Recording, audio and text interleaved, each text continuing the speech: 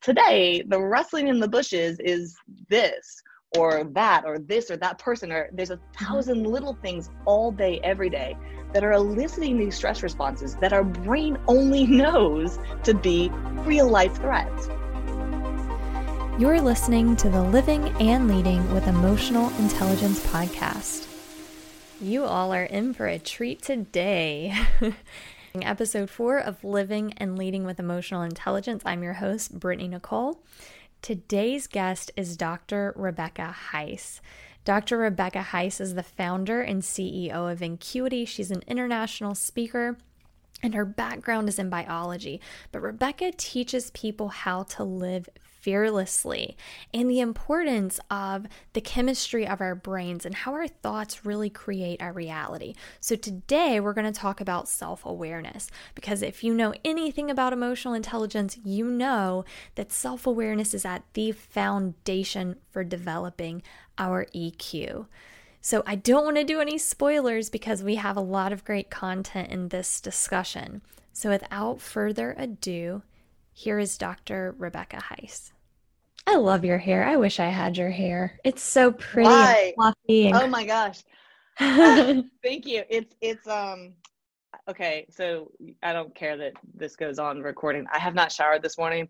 I woke up, I started running and racing and then I realized I had Zoom calls and I was like, I have to put on the things. And I didn't this morning. I was like, forget it. I went, tied it up and called it good because there's so much pressure on looking right for the part. And I'm over it. I'm done right now. I'm too tired. There's other things going on. Yep. Yeah, I agree. So how many calls have you had this morning, or what time was your first call? This would be my 4th call today. Yeah. Really? Oh my gosh. Yeah. It's good though. It's great. It's, there's energy right now, I think, in the air and opportunity for change and opportunity to grow and for all of us, and I think that's it's exciting. It's hopefully leads to some good things. I hope so. Well, I'm really thankful for the time that you're taking out of your busy schedule to absolutely. This is I know a lot has changed, like you were saying, since we originally scheduled this call, which was probably a month ago. So yeah, a lot. Been a few things that have happened. A few things, just a few very important things that we need to be aware of. So, and we can talk about that in the conversation a little bit if you want to, as that applies to self-awareness, because I think that is so important right now. We need to start waking up and being mindful and self-aware of what's going on around us instead of ignoring the situation like it doesn't exist. So there you go. Yeah, sure. I'm happy to go any direction that we need to go in this. So I'm going to let you guide me, and I'm just here to give any responses that I can. Cool. All right. So Rebecca, I'm just going to have you start and just kind of tell everyone a little bit about yourself with your own words. Yeah, sure. So I am a biologist originally. I studied evolution and human behavior and stress physiology. So trying to understand why we behave the way we do, in particular when we're under stress. And I have taken those biological principles and now applied them to business and just honestly everyday life. So I think there's this weird false separation between life and work, but that's a whole nother discussion. So I specialize sort of in the area of self-awareness and waking up to who we are and how the world sees us, how we're perceived by others. And so much of that is recognizing the stories that are operating in our subconscious, that are put there through culture, through the way we're raised, but also our biological stories that serve to keep us alive for 200,000 years. Like our brain is just it's an organ of survival, right? So all of these shortcuts that it's built to help keep us alive in these difficult environments today, don't necessarily serve us. So that's what I study. And I am on the road quite a bit, well, less these days, which is fine. I'm doing a lot of Zoom, but I work with organizations and individuals to help control and change those stories to increase performance, to increase self-awareness, and to grow personally and professionally. Yeah, I think I could really nerd out with you for hours on end about how all of that works, because, my thing is emotional intelligence. And one of the key components of emotional intelligence is self-awareness. And it's really the foundation of self-awareness, because if you're not aware, then how are you going to know what to regulate, how to regulate that? And then how are you going to have social awareness? Because if you can't perceive your own feelings and emotions and accurately assess how other people are seeing you, it's like one thing builds on top of the other. You can't have one without the other. So yeah, that's exactly it. Right now, we are under tremendous stress, and we've been under stress for decades upon decades that have been triggering these instinctual stressors, right? But it reacts differently in the body now because we're kind of stewing in those unpleasant emotions, which are creating all these toxic chemicals in our bodies. And although those chemicals are natural, it's when they become consistent, right? So can you tell us a little bit about that and how mindset and our thoughts influence the chemical reactions in our brain and how self-awareness plays into that? Yeah, sure. We can start with cortisol, which is probably the easiest hormone to talk about and the most complex and to some extent. But cortisol is the main stress hormone. And so we have a influx of cortisol to start the day, honestly. It's what gets us out of bed in the morning, and it's helpful in our day-to-day lives to regulate other hormones and to regulate our energy levels and to regulate when we need glucose. And so it's not like a bad hormone. Right.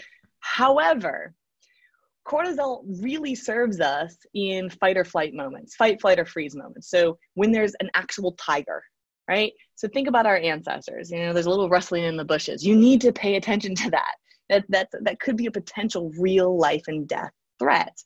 Today, the rustling in the bushes is this or that or this or that person, or there's 1,000 little things all day, every day that are eliciting these stress responses that our brain only knows to be real life threats, because our brain is really bad at interpreting perceived versus real danger. And so if we're constantly being basked in this, it's a tiger, it's a tiger, it's a tiger, it's a tiger, what happens is we have this overexpression of cortisol. We have cortisol just pouring out all the time, which means that our brain never actually comes down out of that stressed out state. And when we're in a stressed out state, we're not using this portion, which is the gift to humans. This frontal lobe is expanded in humans like it is in no other species. And it's what allows us to think cognitively and consciously and make really tough executive decisions and debate and moralize. And when cortisol levels go up, this portion of our brain shuts down. And we rely entirely on these shortcuts, on these subconscious stories, again, that kept us alive in the day when those were actual threats. And today, this isn't going to actually kill you. Right. It's not an immediate threat, but our brain doesn't know that. So today, all the things that once kept us alive are preventing us truly from fully living. And so we're staying in the limbic system pretty much. It's never going past that. Yeah, a lot of limbic, a lot of amygdala. It's what some people call the lizard brain, which, okay, we'll deal with that. The reptilian brain. It's the older, right? It's the older parts of our brain. It's the brain that's preserved throughout. Yes, yeah. But being self-aware, we're able to control that and regulate our autonomic nervous system, right? Or at least our sympathetic nervous system by being aware. Yeah, to some extent. It's definitely the first step, right? It's definitely the first step. So if we can be aware of when we're having a stress response, which is harder than you think. Like, when you're having if you're like most people, getting up in front of a group of 1,000 of your peers and having to give a talk that you're not prepared for, that's going to give you a stress response and you're going to feel it, right? You get the sweaty palms, you get the heart racing. So we recognize those stress responses. We're less aware of the little peripheral responses or the culturally baked in disadvantages that certain populations have that build and build and build and actually increase cortisol levels at a social level, at a population level. And so awareness is certainly the first step, because when you're aware of, hey, I don't need to have a cortisol, a stress response to this. This flooded inbox isn't going to be the death of me if I don't get to the bottom of it today. What I need to do is take a breath, process my feelings. Why am I feeling angry? Why am I feeling shame? Why am I feeling like I'm going to fail? And say, okay, these stories aren't actually helping me be productive at this moment. So it's certainly the first step. I think it's really difficult to be self-aware at all times. And it's a continuous process that requires staying open to observations and the learnings from others at all times. It's so an energy it's unfortunately, yeah, it is. It's unfortunately, I think I meet with a lot of people who are like, well, just give me the book, like give me the 21-day fix, I'll do it. I'm like, right, you'll get started. And then it's a daily practice. It's a practice. Exactly. The automatic fallback is always going to be relying on these shortcuts. So it is a daily, hourly, minute, second practice. And that's what I tell people. And I'm sure because we kind of do, I know you're on a different level than I am, but we both coach around the same things, right? Mm-hmm. And I get so frustrated when people are like, well, just send me an article or let's do, a couple 1-hour sessions. I'm like, you don't get it. You would not bring in an NFL player to a high school football team that's struggling, have him give a pep talk, give a few strategies for how they can improve, even go out on the field and practice with them for a day, and then expect them to go their next game and play like NFL stars. That would be ridiculous. That's exactly it. It would be ridiculous. The analogy that I give is really similar, actually. It's I'm a runner.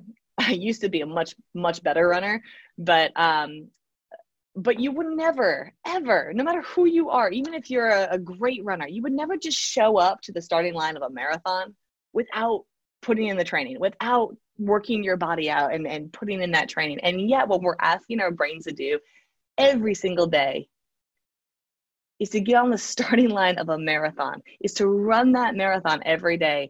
And we haven't put in the training to say, wait a second, exactly, this is uncomfortable. Why am I uncomfortable? How can I process that so that I can stay my best self? Yeah. And a pitfall with our society is we want things like now, instant gratification. And I'm constantly asked to write articles for magazines. Can you give us some quick tips on how to do this? And I'm like, I really don't want to, because it's not something that's quick. I don't want to set someone up for failure. If someone wants to be mindful, if somebody wants to learn how to regulate their emotions, and I'm sorry, but I don't want to tell you like 5 quick tips to become a more emotionally intelligent person. Now, if you read those and again, apply them every day, yes, you can become a more emotionally intelligent person, but you're not reading 5 quick tips because you want to invest that time every day. Right. But it's just like brushing your teeth or, doing any daily chore. When you were a kid, like you hated brushing your teeth. Like your mom had to constantly tell you like, go brush your teeth. Did you brush your teeth today? Now I don't even think about it. I don't even remember doing it. So it's that level of competence and going from being incompetent to conscious competence to consciously competent to unconscious competence. And we want to get to the unconscious competence, but you have to go through that entire circle to get there. And a lot of people will never get to, like, I'm going to tell you, it took me 7 years to get to where I am today, from being a completely emotional disaster and wreck to being self-aware and being able to, I would say, regulate about 70% of what I'm feeling, which is pretty good. But I know I have a long way to go. a long way to go. Yeah, sure. We all do. And I love that you're open about that because, I think as somebody who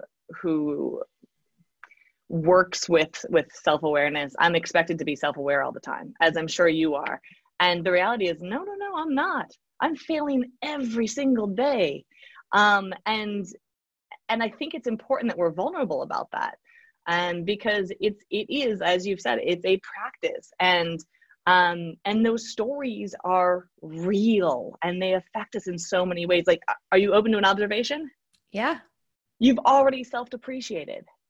You already said, I know that I'm not at your level. How do you know that? You're because I don't have a PhD at my yet. level. Yeah, but that's a story, right? That's a story that we tell ourselves. That's some of the self-limiting beliefs, I think, that prevent women like you, men like, whatever, from achieving something that they're completely capable of, because we self-depreciate, because that's what we've been taught that we're supposed to do in this culture, because then we're valued more. What?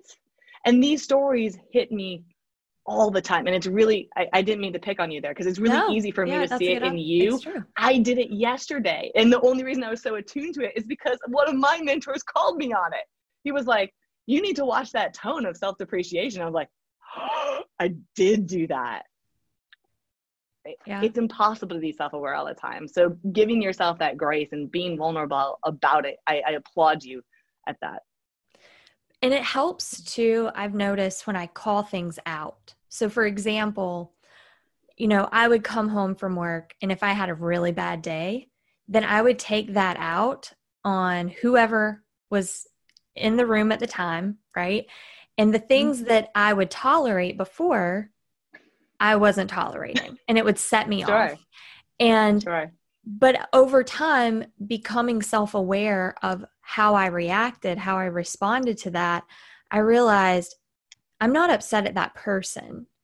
I'm taking it out on that person. I'm upset about something else. And so once I went off, sometimes I would go off first, but then I would say, I am so sorry. I should not have taken that out on you. I just had a really bad day. And what wouldn't have bothered me before is really bothering me. So I apologize about that. But would you mind helping me by doing this? And being able to self-correct right afterwards. And that's really hard for us because we're so egocentric as human beings. Right. Yeah. So let me pause you first of all and say, can you hear that? No. Okay, good. There's somebody is going by with a vacuum in the hallway and it's really loud. So I just wanted to make sure that our mic was still good.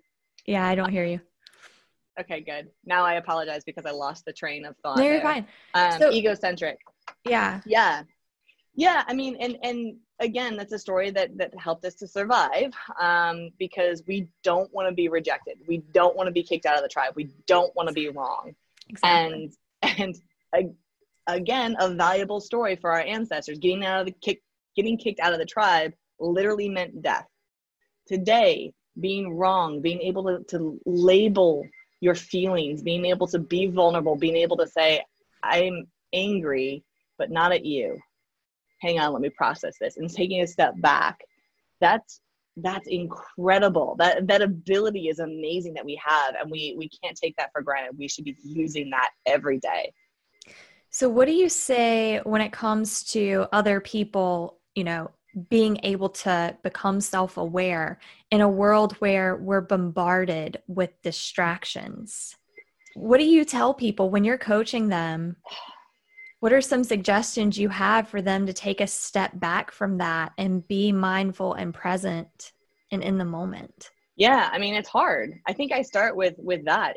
It's difficult. And I think we need to be aware of just how distracted we are first before we make any changes to it. So one of the questions that I ask first is, when was the last time you turned off your phone? I don't mean silenced it. I mean, turned it off. Not because you're going to sleep. During the day, off. Because there's plenty of research showing just having a phone on a table, even if it's off, even if it's never touched, means that our brains are trying to multitask. Our brains are trying to go here, there, and everywhere. And if you're multitasking, it's really Now, multitasking is a myth. We can talk about that too. Right. We can't actually multitask, right? But if our brains are trying to process all that information, well, we're not doing fair diligence there for ourselves. So I think the first step is to become aware of all of the distractions that you do have in your life. Like, list them. Physically writing them down, I find, is really useful, because I can say, oh yeah, I've got this vacuum that's going on right now, and it's really pulling my attention, and and that's bothering me. And my phone is sitting here, and I just got it off a call, and I want to make sure that I have those notes down. And so, am I being fully present to you? Okay, let me take a moment, regroup, and say, yeah, I'm here now. But until we go through and really just sit with ourselves for a moment, sit in this space where we are and say, what is pulling my attention? What fears do I have? I actually use alarm clocks with a lot of my clients. So I'll have them, do you set an alarm clock in the morning to wake up? No, not anymore. I have a pretty good internal alarm schedule going. Yeah. Right. But you probably did at one point. It was miserable. Yeah. I hated it. Most people who have alarm clocks and they set their alarm for a particular time during the day, they start to wake up a few minutes before that alarm clock goes off, right? Because they've programmed their brains to become conscious at a particular time. So I use that same concept while people are already awake. And I use these devices, which we're carrying with us all the time anyway. I don't want to come off as somebody who hates technology. I love technology, right? But we have to use it. So I have them set alarm clocks to go off 5 times throughout the day, regular intervals. When the alarm clock goes off, all I ask them to do is turn the alarm off, put that phone back away, take a deep breath, and check in. What am I doing right now? What am I afraid of right now?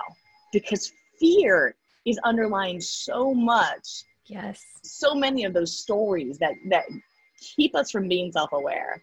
Like, really sit and say, what am I afraid of?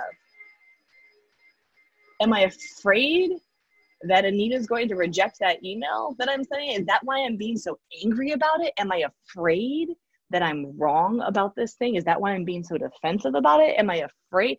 Like, our fears are driving so much of the behaviors that prevent us from being aware that I think it's a good exercise to have people just pause throughout their day and check in. And then at the same time, why am I afraid? Why am I afraid of getting rejected? Right. Right? Yeah. What's that story?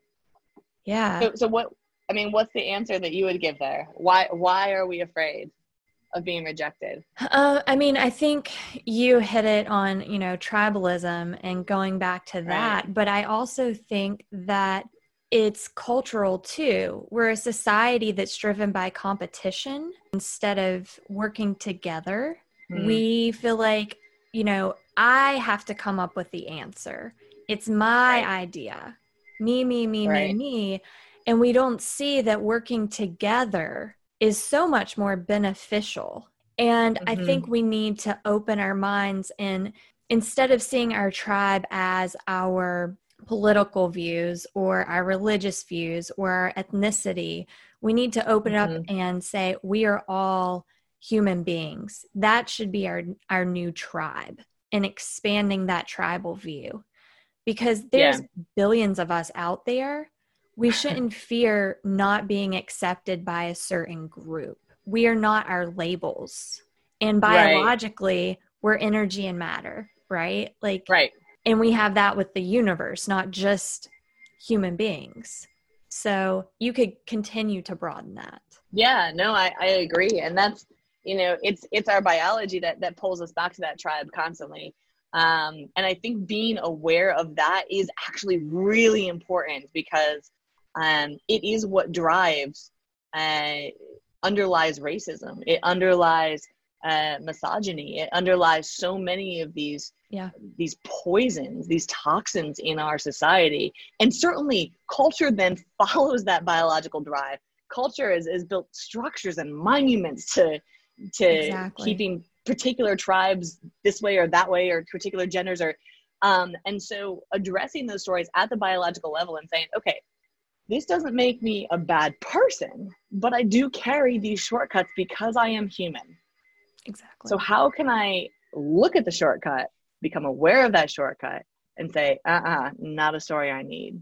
And to me, that requires that interruption, that disruption of our subconscious thinking, of all of the thoughts that we just, when we stay busy, we stay locked into. And that's another thing we have to be aware of. I think so many people, we don't understand ourselves, which is mind-blowing to me, that we're expected to know history and math and science, but we're not expected to know ourselves and how we as human beings function and operate, which leads to all of these problems that we have, and we don't know how to handle it. So then they get out of control.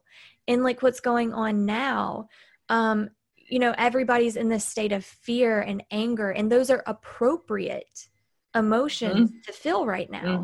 But if you don't know how to channel them in a productive way, they're just going to turn into static, right? Right. We want people to hear us. We want people to listen to us. That's the whole point. We want our message to be heard. But if we don't know how to effectively communicate that and be aware of how we're presenting certain information, then it can get lost. And that's what we don't want to do. Right. And I mean, and again, I think I have to be careful here because I don't want to undermine or dance around some of the systemic issues. If we're talking about race in this country, there is a self-awareness that I think we as white people need to own that we are all racist, right? We have been bathed, truly racist. And I mean that because we've been bathed in a culture and a system where racist policies have literally built America. And so it's like the fish in water, the old parable with two fish swimming along and another fish comes by and says, "How's the water, boys?" And they're like, "What's water?" Right? If we can't identify and recognize that, yes, if we're not fighting against it, if we're not anti-racist, we are racist. That's self-identity that I don't like labels either, but we have to own. And the same thing is true for gender, for all kinds of ideologies. But that self-awareness can be really painful. And labeling ourselves as that, identifying, as you said, putting a name to it is a painful moment because it's not how we identify ourselves. Like, I would never walk up to you and say, "Hi, I'm Dr. Rebecca Heiss. I'm a racist. I have anger issues. And I apparently don't think women belong in leadership."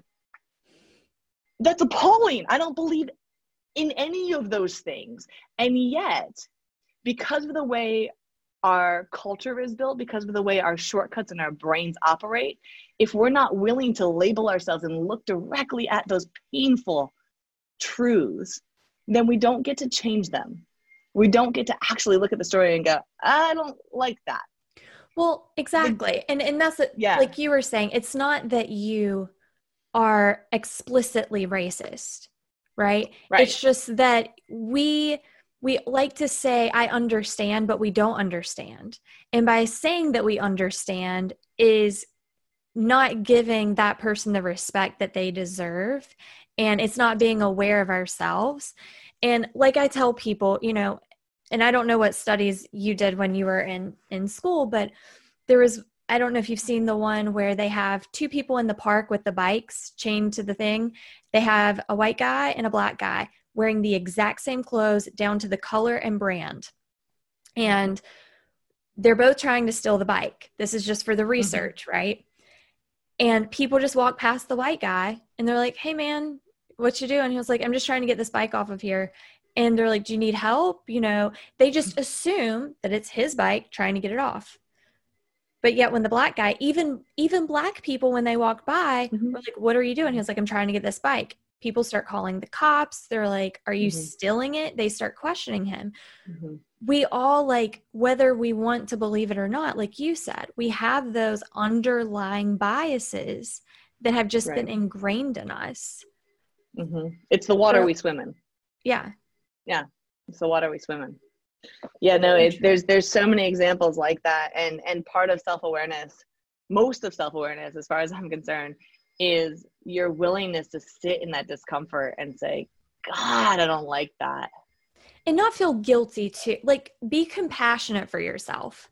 That's it. Yeah, that's a really important point. And I'm glad you said that. Yeah, this is guilt actually turns it back onto right, because it starts to justify things. You don't want to start to justify why. Well, if they didn't do this, then I wouldn't. That's justification. That's not a real answer. Right. It's and shame isn't shame isn't necessarily the label that you want either. This is an awakening. This is okay, now I see it. What do I want to do about it? Exactly. It's not a finger wagging. It's not a you. It's a, this is where I am. This is how I'm contributing.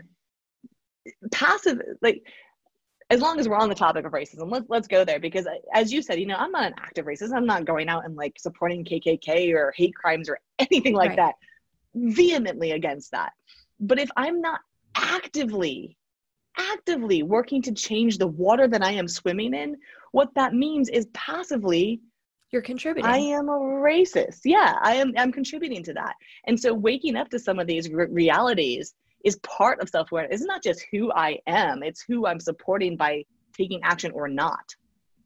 And that is tough. That is really a tough reckoning for so many of us.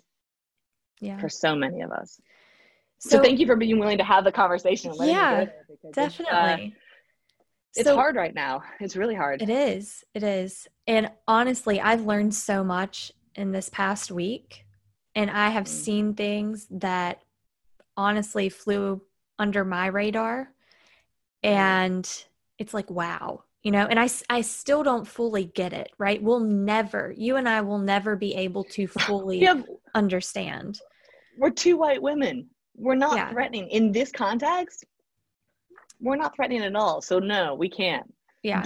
But understanding and having empathy for, like, recognizing how you can identify with, that's as women. Now you can say, okay, but as women, can you think of an instance where your voice was shuttered, where you weren't seen for all that you are because you had that label?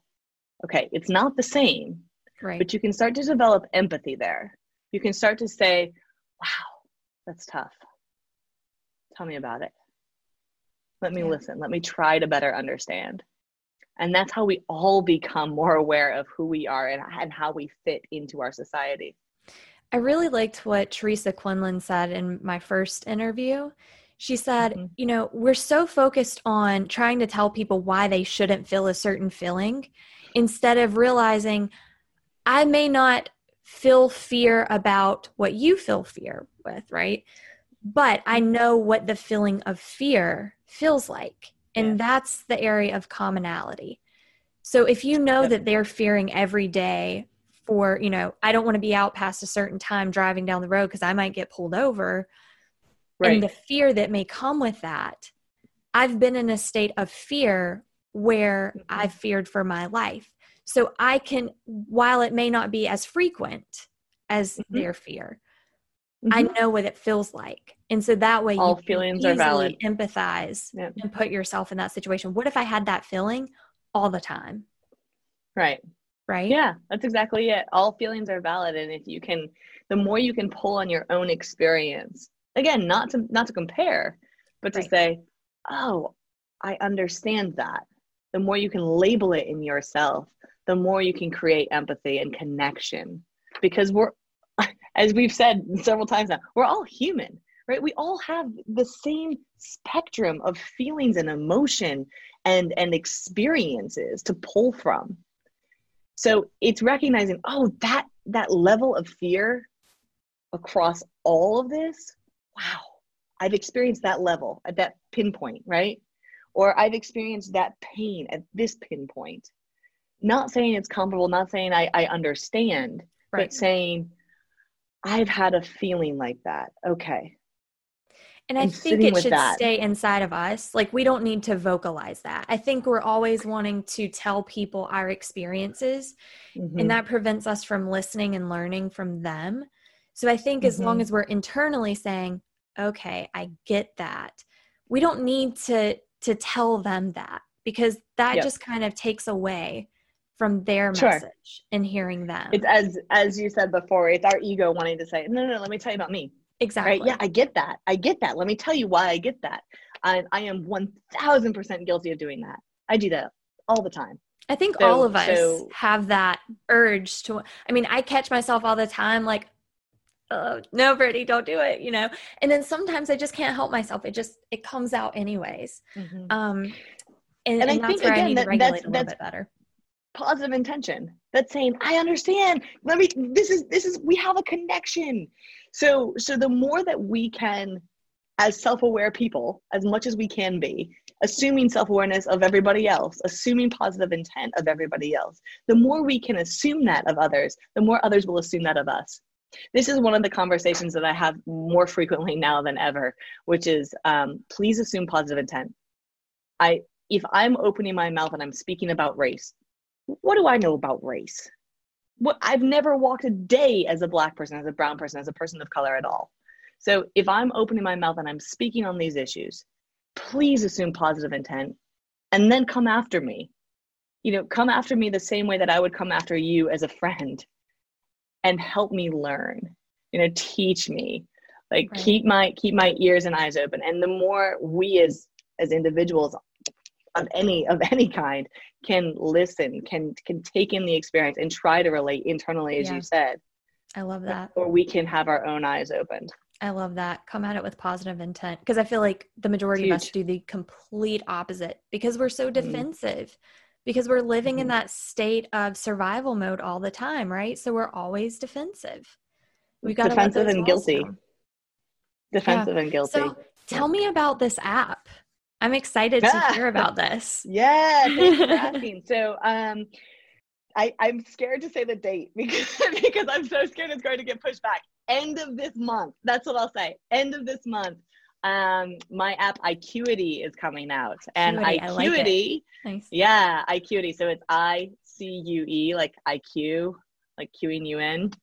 IQity's role is to give fearless feedback. When I say fearless feedback, what I'm talking about is we all walk around not able to see ourselves as others see us, right? We have an idea of who we think we are and how we think we're presented to the world. But how often do you actually get honest feedback from somebody who's like, yeah, you're definitely not funny. What? Right? It's really hard to get the feedback that would actually be really beneficial to us, to be better communicators, be better partners, be more empathetic in our communication as leaders. And so the app itself is like a 360 review, if you've ever done a 360 review. So let me just walk you through it. Yeah. You select yourself 3 traits at a time, or 3 skill sets that you're interested in and having assessed about yourself. So the first ones I tested, I think, were honesty, humor, and leadership skills for myself. And you're asked then to rate yourself on a sliding scale 1 to 10 on each of those things.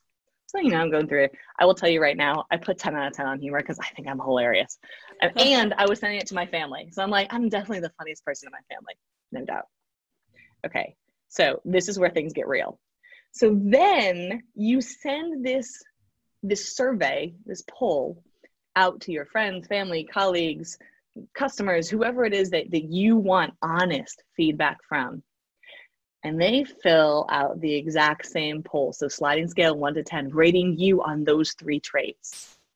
And it's dripped out over the course of 21 days. So you never know who's getting what when. And the feedback comes back anonymously. So it'll say nice. 1 user rated you here, right? And so now it's not, even if we're sitting, and I trust you, I would tell you, completely honest, I think I probably would butter it up a little bit. Yeah, I think we all would. Right? We all do that. Yeah. We all do. Yeah. It's uncomfortable. It's uncomfortable. It is. So this skirts around the discomfort, which I honestly don't like. I think we should all sit in discomfort.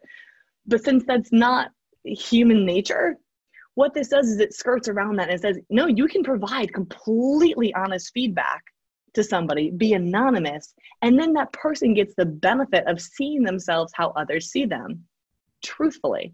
So I rated myself 10 out of 10 on humor, right? I got back 2s. No. 2s. Yes. Really? And that was I was like, no. And I got all I would have at least have given you a 3.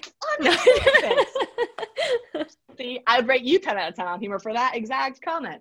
No, it was valid. I mean, the ratings increased, but somebody, truthfully, doesn't think that I should lead with humor, and that's so important for me to recognize, right? Because if I'm going up in front of my company, or in front of my family, or in front of whoever I'm pulling, and I'm leading with something that I think I'm really good at, like, I am so funny, I'm just going to start this thing out, I'm going to roll out with some jokes, and my whole team is saying, please don't. Not again. Not again. Right.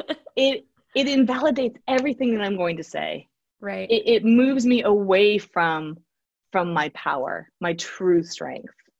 And so instead of an assessment where you're, sort of self-assessing who you are, this allows you to get true feedback and see, oh, wow, this is a gap for me.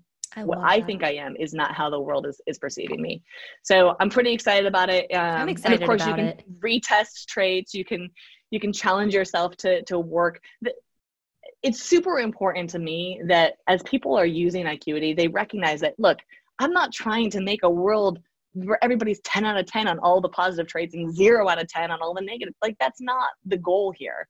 The goal is to help you recognize who you are. Yeah. Like, if you want to be a great leader, you need to be self-aware. And I can name any number of great leaders that had really low ratings on positive traits. Steve Jobs is my favorite example. He's probably a 1 on empathy. We can all agree empathy is a really important trait for any leader to have. Why was he successful? Because he knew it. Right? He was completely aware that he had no empathy. Exactly. And in that awareness, he was able to surround himself with a team that when empathy needed to be communicated, they could do it. Yeah. So that's the power, right, of being self-aware. It's not, nobody's going to be a 10 out of 10. I will never be a 10 out of 10 on humor. I realize that now, right? Exactly. It's not about boosting your score. I can work on it. It's about making sure that your score reflects how other people perceive you.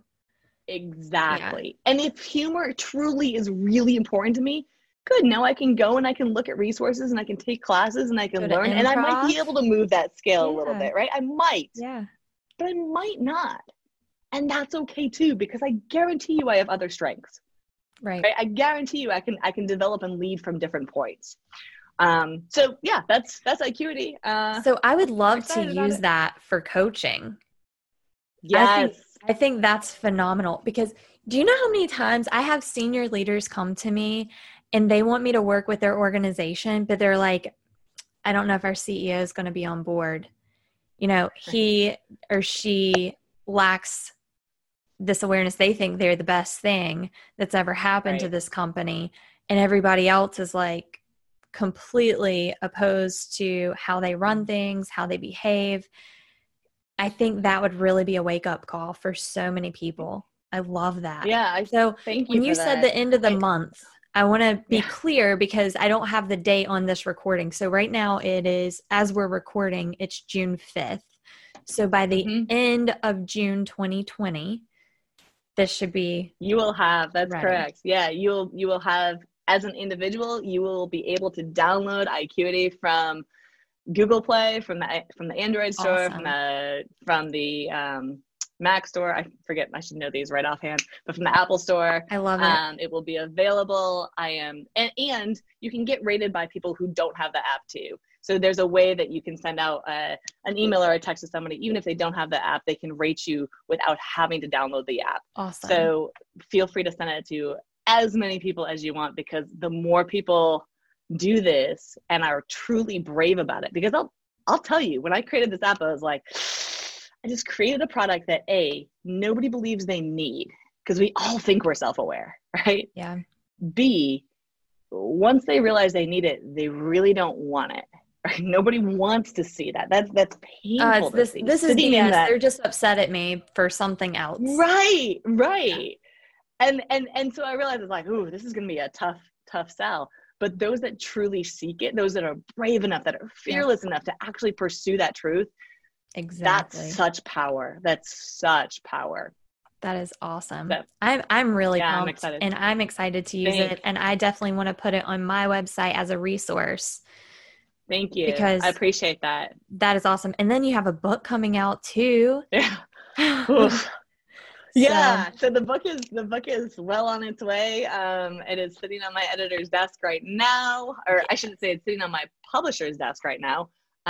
Due out in May of 2021. So we're going to have to do another conversation about that next year. Yeah. It's funny too, because, I wrote it all and I turned it in. I think I submitted it in like the very end of February.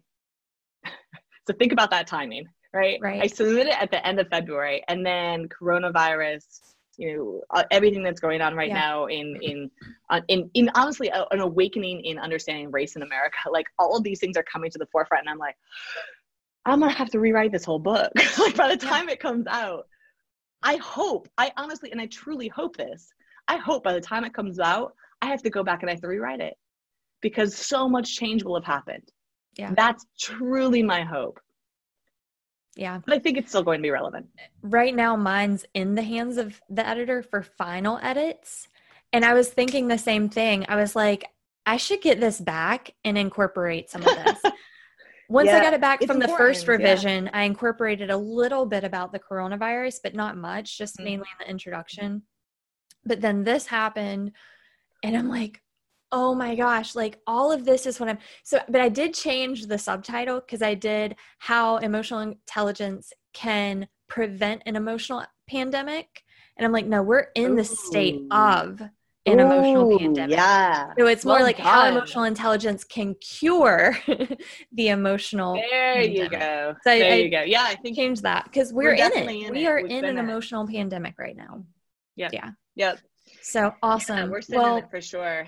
This has been great. I've really enjoyed this conversation. Again, I could talk to you for hours on end about this stuff. Thank you. Likewise. Yeah. But Brittany Nicole, thank you. Yeah, thank you. Is there any last words that you would like to throw out there before we go? Yeah, no, I mean, just stay brave, stay safe, stay listening, stay active, and stay fearless. I think the biggest thing that we can do to honor one another right now is to listen to ourselves, to check with ourselves if the stories that we're telling are truly the stories we want to be telling, the stories that we mean to be telling, and to fearlessly explore other alternatives. Yeah. So that's the summary of hopefully what we're all doing right now. And I greatly appreciate the opportunity to talk with you and promote IQity, and we'll definitely do another round When Instinct, the title of my book, by the way, which I failed to mention. When Instinct is coming out next year. Perfect. Well, thank you so much. Thank you. It's been a pleasure.